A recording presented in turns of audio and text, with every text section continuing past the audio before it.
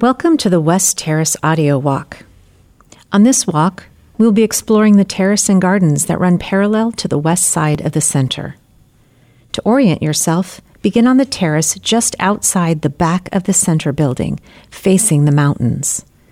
The views from here show the spectacular San Jacinto mountain range rising above the gardens. This is one of the most picturesque sights and best photo opportunities at the center and gardens. To your right is the cafe patio, where guests can relax with coffee, tea, a snack, or light lunch while taking in the breathtaking garden views and listening to the calming sounds of the lightly cascading reflecting pools. Walls of glass allow for every seat, indoor and outdoor, to present the best views. Begin walking the path closest to the cafe with your back to the center. Take the first right turn. 2 rows of green bark trees and golden barrel cactus should be on your right, and you'll be heading towards the photovoltaic solar field. The green bark trees on your right are a type of Parkinsonia called Palo Brea. The bark is lighter green than the deeper Palo Verde that circle the garden lawn. The leaves on the Palo Brea are also more closely set than the Palo Verde. Starting in early spring, the Palo Brea begin to bloom. They are followed by the Palo Verde, and peak bloom arrives in April when both their canopies are filled with yellow blossoms. The path you're walking on is called Lithocrete. The Center and Gardens is a LEED Gold site. LEED stands for Leadership in Energy and Environmental Design and is a sustainability rating system developed by the U.S. Green Building Council. Environmental considerations were used during the building process, and that included the selection of Lithocrete as the hardscape surface. Its many attributes include its on-site application with pre- and post-industrial recycled materials, its porous surface allowing runoff water to be controlled, and its high solar reflective index, or SRI rating. A high reflective index rating means that it does not absorb heat like asphalt, helping to keep the gardens cooler.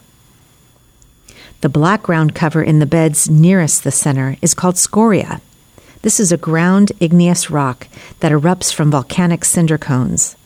Unlike the Lithocrete, this does not have a high SRI rating, so it is used selectively to offer a focal point to break up the lighter surfaces. It is also paired with cactus and other heat-tolerant species, or placed under trees which filter the sun's heat. The 2 mixed cactus beds at the end of the path combine a variety of columnar cactus species that are only in these beds. These include the largest columnar cactus in the far bed, the Baja Saguaro or Cardone. This is the largest in the collection. Organ pipe cactus, in the bed closest to the water feature, can be identified by its red crown of spines that turn gray with age down the sides of the cactus, and its dark green flesh. The list of cactus and other garden species is available on our website or on our garden flip guide that can be requested for on-site plant exploration. When you arrive at the end of the path, you will see a line of 864 solar panels raised above the ground. This is our photovoltaic field and helps meet our energy needs at the center. It's one of several sustainability systems. From here, you can also see the engineered wetlands built as part of our administrative campus. This system comes online in the 2017-18 season and will handle the recycling of water used in the new administrative campus. Walk back towards the Great Lawn, where another system, our geothermal system, is hidden in 96 wells that reach down almost 400 feet below ground. This system regulates temperatures in the center. Nearly half of the solar energy our planet receives is captured below its surface, keeping the Earth at a moderate and constant temperature. If you have ever walked into a cave or cavern, you experience this when you feel the cooler temperatures as you get deeper into the cave. Unlike this constant inner Earth temperature, the air temperatures at the surface can fluctuate dramatically in different seasons, getting hotter than the Earth in summer and colder in winter. Geothermal systems use liquid-filled tubes in a closed-loop system that move through the earth and act as a heat exchange. At Sunnylands, our biggest challenge is when temperatures rise significantly above the Earth's constant temperature range. We can use the Earth's cooler range to cool the building.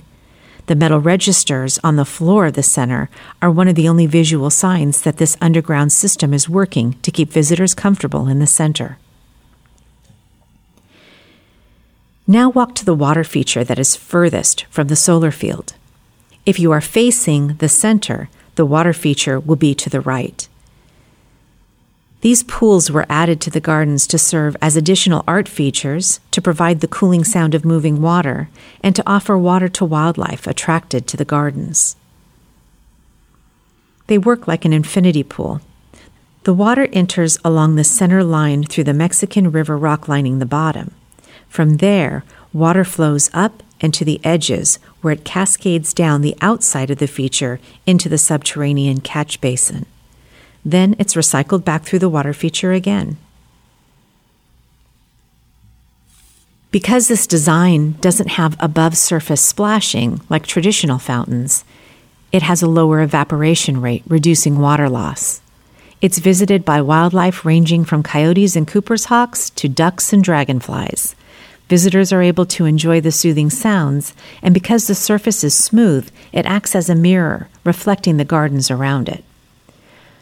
One of the most popular photo opportunities is to stand at the narrow side closest to the center entrance and look down the length of the reflecting pool at the specimen beds on the far end. A mirror image of columnar cactus will be reflected in the water's surface. There are several angles from which to capture unique photos as the surface reflects the sky and the gardens around it. Walk to the wooden bench that sits on the pathway beyond the reflecting pool. This bench is a replica of one gifted in 2013 to President Xi Jinping of the People's Republic of China from President Barack Obama during the first President-U.S.-China summit held at Sunnylands. Part of the Annenberg legacy and the Trust's continuing mission as it moves into the future is the convening of meetings on important world topics. Sunnylands brings together leaders and experts into an environment that encourages open dialogue and communication to address some of the world's most pressing challenges. In this way, the Trust is taking the Annenberg legacy into the future. This concludes the West Terrace audio walk. If you'd like to take another audio walk, please return to the website and make your next selection.